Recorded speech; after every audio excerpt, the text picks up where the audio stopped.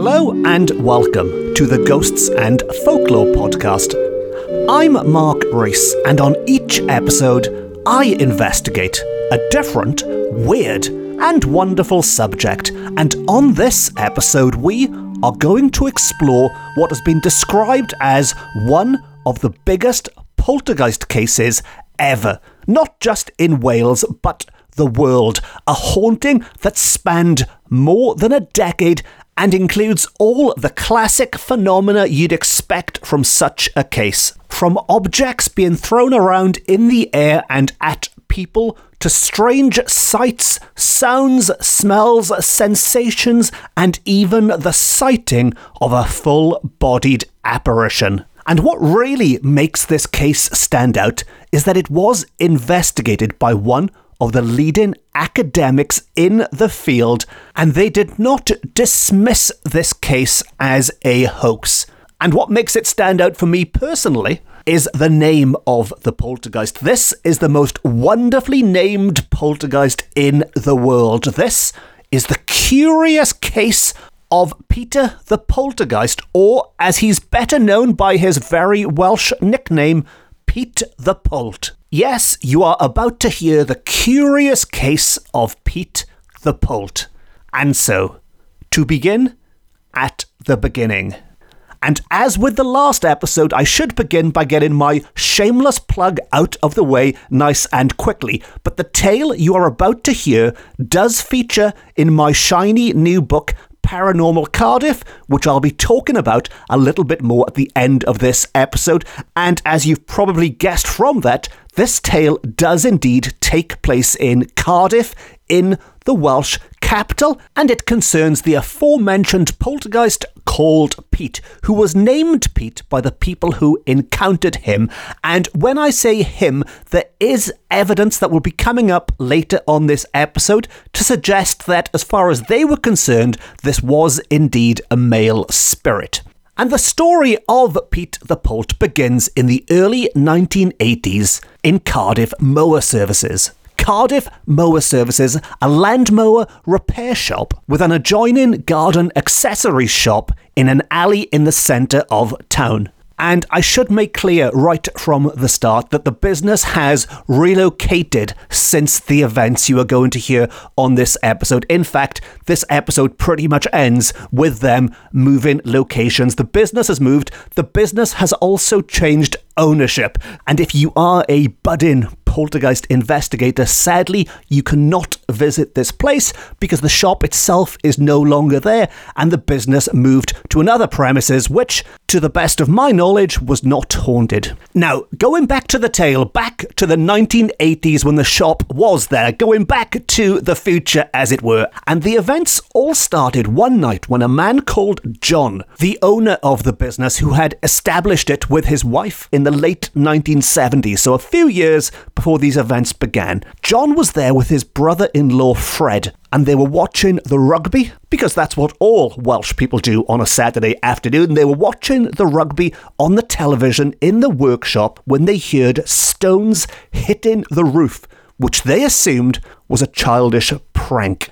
So this wasn't in the middle of the night. They weren't in some spooky gothic castle. They were in the workshop in the middle of the day, watching telly, going about their business, when they heard these stones hitting the roof, which they assumed was kids messing about, and they went outside to chase them away, but, and I'm sure you are one step ahead of me and you've guessed where this is going, but there was nobody there. So they went back inside, continued with their work, continued watching the rugby. I'm not sure how much balance there is between work and rugby going on here, but they went back inside, continued with their work. But no sooner had they picked up their tools, but the stones were back. The stones kept coming. And it was as if some invisible force, some invisible hands were throwing these stones at the workshop. And despite their best efforts to catch the culprit or culprits, in the end they decided this had gone too far. This was beyond a childish prank. If this was kids messing around, they'd gone too far, and they decided to phone the police. And as a result, the police visited Cardiff Mower Services, and they were also unable to find any culprits or any signs of wrongdoing. And that was the end of the first recorded incident at Cardiff Mower Services, which is very typical of many poltergeist cases. The kind of poltergeist cases that have spanned the centuries, in which stones, in which missiles are used to target homes, properties, businesses, people out and about on horseback, whoever it is, whatever it is, they get targeted by disgruntled employees sometimes looking for a little bit of revenge, by the local kids, the local teenagers just out for a bit of fun. But sometimes there are cases that are not explained so easily. And that appeared to be the case in Cardiff, where the stones were seemingly thrown by unseen hands, and no culprit could be found by the people working there or the police who were called to investigate. Now, while this might have been the first incident, it was far from the last. There was many, many more to come, and soon afterwards, the stones returned, but this time they returned inside the workplace, where stones, as well as coins and bolts and all manner of small objects were thrown about the room, including some bizarre objects nobody there had even seen before, like old coins that were dated from 1912. These old coins that were found sometimes on surfaces, sometimes they just fell from the sky above. And they also found, and they did describe these objects as bizarre, and this is something I have certainly not come across in similar poltergeist cases, but they also found paper money pinned to the ceiling. And at this point, they did start to think maybe this isn't kids after all. They didn't necessarily think it was paranormal, but it was much more likely to be an adult than a child doing this, because trust me, as a child growing up in the 80s, paper money, £1 notes, £5 notes, £10 notes, bigger even, were the kind of thing you might only see at Christmas and birthdays. Not the kind of thing you had go and spare in your pocket to go and stick to the ceiling of workshops. Back then you were happy with half a pence, never mind paper money to go and throw away on pretend ghost stories. And so with all of this evidence mounting up, they did certainly start to think, to quote, something strange was going on. And in particular, there was one corner that they were drawn to, a corner that is described as the active corner. And this is where things were experienced, where more rational explanations like people playing tricks on them didn't quite add up. Because in this corner, you might feel icy cold, or you might smell the whiff of burning, which is almost like the two extremes in the same place. You might feel icy cold in there, you might be shivering like on a winter's day, or you might catch the whiff of a roaring fire. It's either fantastically cold or the smell of something fantastically hot that is burning, and I am assuming this active corner did not have any heating equipment that might be letting off that smell, or the opposite, any aircon equipment that might be making the place cold. Now, as a result, John and Fred had decided that somebody or something was certainly toying with them, paranormal or otherwise. This was not kids, it was either some playful or not so playful adult or adults, grown-up people doing this, or it could be something a little bit more supernatural, something even more terrifying causing this. And they decided to test both theories at once by conducting what I think is quite a clever trick.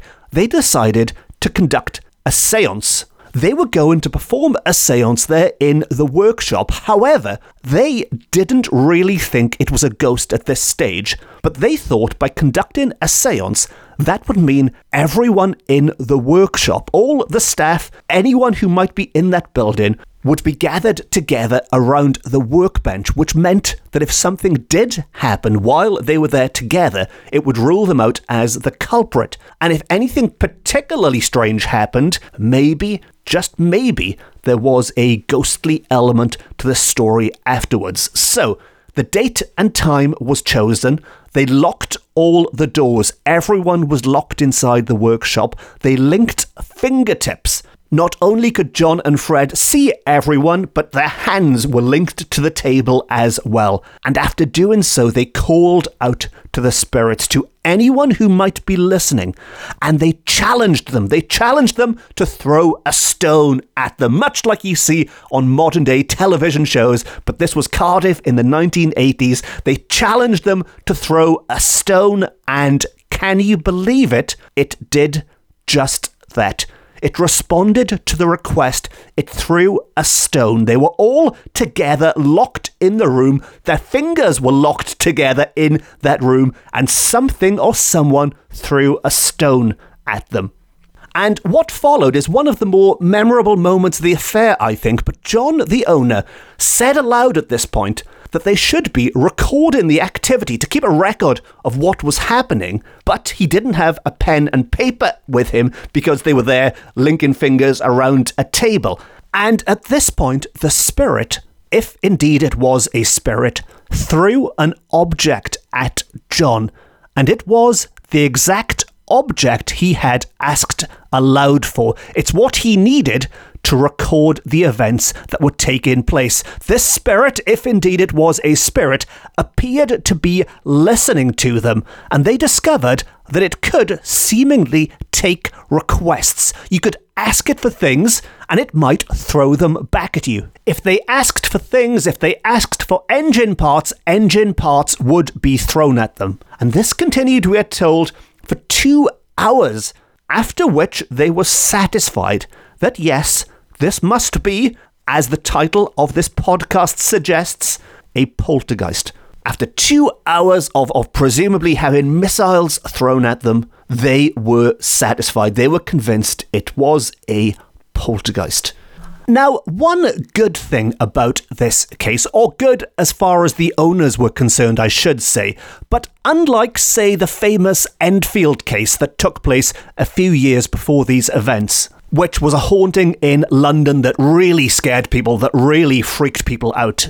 In this case, the family were never really afraid of this poltergeist, or what they believed to be a poltergeist. And in fact, they believed it was more playful than malicious. And as such, they decided this must be a fun-loving, jolly young boy, or the spirit of a young boy. And as I mentioned earlier, there will be a sighting coming up at some point in this episode that may or may not confirm that. But they decided this ghost was more playful than nasty, and they decided to name him Pete, or Peter. Now, I should say as far as I know, there's no historical reason for this. There was nobody called Pete who might have died or anything like that. I think it just rolled off the tongue nicely. Pete the Polt, Peter the Poltergeist, like Varney the Vampire or Wagner the Werewolf, Pete the Poltergeist. Although, now I've said that, if you'll forgive me, if you'll bear with me for a minute, I am going to go off on a very quick tangent, a very quick rant, a 1-minute rant, that's all, I promise. But if you aren't familiar with Varney the Vampire and Wagner the Werewolf, they were penny dreadful characters, penny dreadful villains from 19th century English literature. And as you can probably tell from their names, they were chosen for the same reasons as Pete the Polt. Varney the Vampire, it works quite well there. V, Varney the Vampire, Pete the Polt, P again. But when it comes to Wagner the Werewolf, it might look great on paper, 2 W words, WW. But when you say that aloud, I think a lot of people, I certainly would, pronounce Wagner the way it's supposed to be pronounced in the German, which is Wagner, as in Richard Wagner, which makes it into a V word, not a W word, which makes Wagner the Werewolf sound rubbish. Really, Wagner the Vampire works just like Varney the Vampire works. Wagner the Werewolf, a bit rubbish. But anyway, rant over, back to Pete the Polt. And Pete the Polt, we are told, again to quote, became part of the family. So they really weren't scared of Pete. He was part of the family. And maybe at this point you're thinking, hang on, I wanted a terrifying poltergeist story, and this is starting to descend into Casper the Friendly Ghost? Why is Pete a part of the family? Why are they being so friendly? Well, nevertheless, they did want some answers. They wanted to know why he was there, where he came from. So, even if he was friendly and a part of the family, they had no idea why Peter was hanging around and playing with them, if that's what he was doing. And so they turned to no less an authority than David Fontana, professor of psychology at Cardiff University at the time, and a future president of the SPR, the Society for Psychical Research, who have been mentioned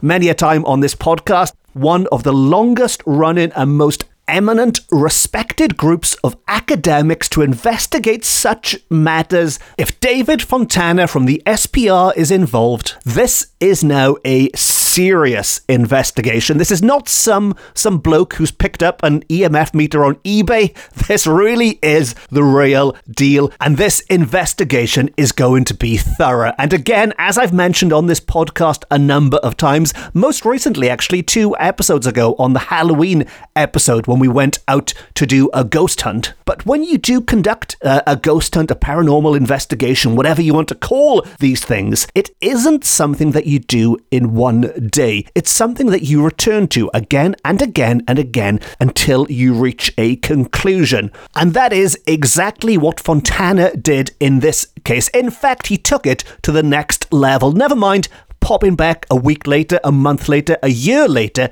He started this investigation in 1989, and he did not finish it until 1992. This is a thorough investigation, and he published a very detailed report at the end. Now, I read that report while researching Paranormal Cardiff, available from all good bookshops offline and on, and I'm going to pick out a few highlights from his visits for the sake of this podcast. If I read the entire thing, this would be a 10-hour episode, so I'm going to pick out some highlights, and I think there might be some more tips here for butt-in ghost hunters as well, because as well as going back repeatedly, what Fontana also did was visit sporadically, and he always visited unannounced. The idea was that if he told somebody when he was going there, if indeed there was somebody playing tricks, this way they wouldn't have time to prepare. And he even went there when the family were on holiday. And so if the family themselves, and there's no indication they were, but if the family were possibly involved in this, by going there when they were on holiday, that would definitely rule them out. And as it happened, he did experience the same things while they were away. But I'm getting ahead of myself slightly, because let's go back to his first ever visit. And he recalled that on his first visit, a stone flew past him with a ping as he opened the door. So he arrived unannounced, opened the front door, a stone flew past him with a ping, and John, who was inside, turned around and said, "There you are, he's welcoming you." So straight away, straight off the bat, he hasn't even stepped foot inside yet, and he's already experiencing what might be poltergeist phenomena. And this wasn't a one-off. In fact, it was a regular event. He witnessed many a strange sight and sound. And he wrote that it was rare for an investigator to be there when things actually happen. And I think that's a very important point with this case, because quite often researchers are going there based on testimony, second-hand testimony they've had from other people. But in this case, not only is he witnessing phenomena with his own senses, it's happening repeatedly. He is gathering a lot of information about multiple accounts, multiple cases of activity taking place in and around this property. And he also wrote about this active corner, this so-called active corner. And what I find particularly interesting about this is that he noted that you could throw a stone into it and a stone would be returned. So that in and of itself is strange. You throw a stone in, some invisible force seemingly throws it back. But what was particularly strange is that the stone thrown back, he discovered, was a different stone. So you throw a stone in, something or somebody throws a different stone back, and this rules out the slim possibility that it was your stone bouncing back in some way. Your stone was not being returned. It was not bouncing. You were getting a brand new stone. Well, not a brand new stone, but you were getting a different stone in return. Now, this poltergeist activity was not confined to the workshop. Up until now, we've spoken about activity in the workshop and, of course, on the roof of the workshop to begin with. But it wasn't confined to the workshop or even the premises. There were reports from the alley outside from the church overlooking it. There are quotes from the vicar in that church. There was all this activity surrounding this area in Cardiff, and whatever was causing all of this, let's assume it was a poltergeist, let's assume it was called Peter. In all of these reports, in all of these incidents, Pete never hurt anybody intentionally. He was always considered more childlike than malicious by whoever encountered this phenomena. And yes, he might throw things at you. He threw a heck of a lot of things at people, but it was always thrown lightly, and in some cases it would appear he was trying to be helpful, as with that example earlier where people asked for things and he made them appear. There were cases in which it was believed that Pete was trying to be helpful, and one in particular that did make me smile. I wish there'd been a photograph of this. If this had happened nowadays, I'm sure somebody would have taken a photo, but there was one case where they believed Pete had tried being helpful by setting the table. I don't know of any other cases of poltergeists laying out plates and cutlery and things ready for lunch, but anyway, as with all of these accounts, he was never seen as being malicious. And as to his identity, well, I have mentioned a couple of times that there was a sighting. And this sighting came from Fred, the brother-in-law of the owner, of John, and he recalled how he and John one day were fixing a mower in the workshop when he looked up and saw, to quote, a tiny boy on the shelf waving at him. So a bit like Elf on the Shelf, I guess, but scarier, as you'll discover from this description. This tiny boy on the shelf was, to quote, all grey. No face, but the face was there. It's hard to explain. Hard to explain, and it's hard for me to describe on a podcast, but they are Fred's words. It was all grey. No face, but the face was there. It's hard to explain. So I'm assuming that meant the shape of the face was there, the head was there, but there was no distinctive features. Maybe there was no eyes, nose, mouth or something. But or maybe that's not what Fred meant at all. I'm just putting my own interpretation onto his words there. But Fred, at the time, warned John not to make any sudden movements. John had his back to the shelves that this boy was on. Fred was looking at the shelves. And he said to John, don't make any sudden movements, but turn and look behind you. But John saw nothing.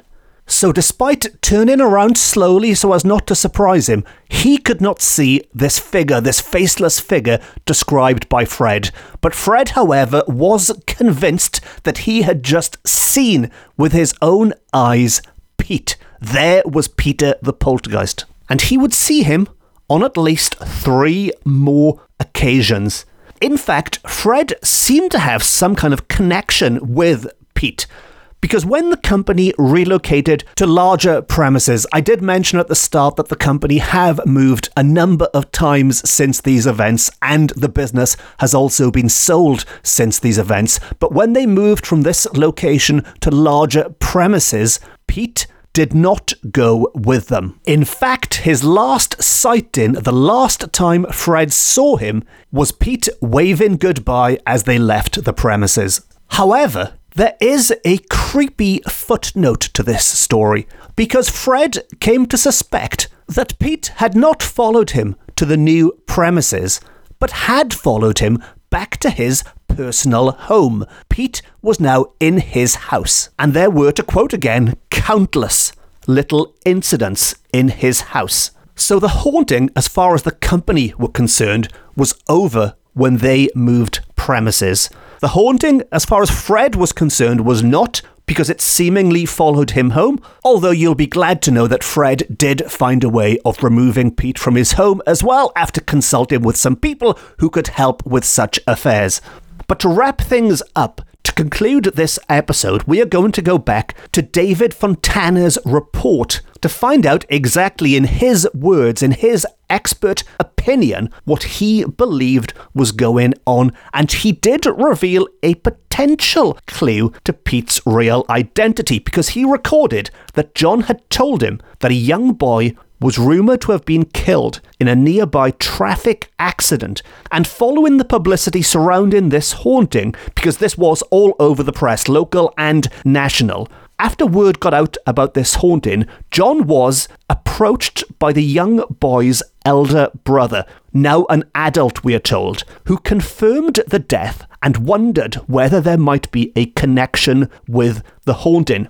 Now, Fontana himself found no evidence to confirm this, although it remained a possibility. And in conclusion, he wrote that, while he could not rule out that it was an elaborate joke, having thoroughly checked the premises, and after dismissing any environmental factors, he concluded there was a definite intelligence involved. So Fontana concluded that while it could have been a very elaborate joke, there was a definite intelligence involved. But the big question is, was that definite intelligence paranormal in nature? And that, dear listener, is a question I do not have the answer to. Heck, if David Fontana couldn't answer it, what chance have I got? And on that eerie, slightly open-ended note, we've reached the end of another episode of the Ghosts and Folklore podcast, one that maybe poses more questions than answers. And if you'd like to know more about this case, as mentioned at the start, and maybe once or twice during, it is one of the many spine-chilling stories that features in my new book, Paranormal Cardiff, which spans the centuries of ghost stories in Cardiff. And what I've tried to do on this episode and the last episode is to give you a taste of the two extremes, really. On the last episode, we went back through the centuries to the tale of the vampire bed. And yes, your ears are not deceiving you if you haven't heard that episode yet. The vampire bed was the last one. And on this one, we've brought things more up to date to living memory to the 1980s with Pete the Polt. Now, the book is available from all good bookshops, offline and on. I always say try and support your local bookshop, but failing that, all of those big places on the internet are selling it. And I've had a few inquiries already about signed copies. I've done a few sign-ins, a few events here and there, and it's been absolutely amazing meeting everyone in person. But if you haven't been able to do that, and I appreciate the vast majority of my lovely listeners are outside of Wales, outside of Britain even. So I appreciate it's quite tricky for a lot of people to cross oceans just to pick up a signed copy of Paranormal Cardiff. But I am working with some shops who can ship these tomes around the world. And so if you are interested in a signed copy, I will do my best to try and help you out. Just drop me a message via one of the usual social media channels. You can find me on Facebook and Twitter and Instagram and all the usual places. And of course, give me a follow while you're there. If you'd like to support the podcast, please give it a quick like or review or rating or tell your friends. It only takes seconds, but it does make a big difference to the podcast. And of course, if you really want to support the podcast, you can treat me to a coffee via my website. And on that self-promoting note, that shameless self-promoting note, it just leaves me to say thank you very much for listening. Diolch yn fawr iawn am wrando. I've been Mark Rees. This has been my Ghosts and Folklore podcast, beaming to you from Wales to the world. And remember, the next time you find yourself plagued by a poltergeist, just ask it for a pen and paper. Maybe it's just trying to make itself useful. Who knows? If you ask it nicely, it might even lay the table for you. Until next time, no star.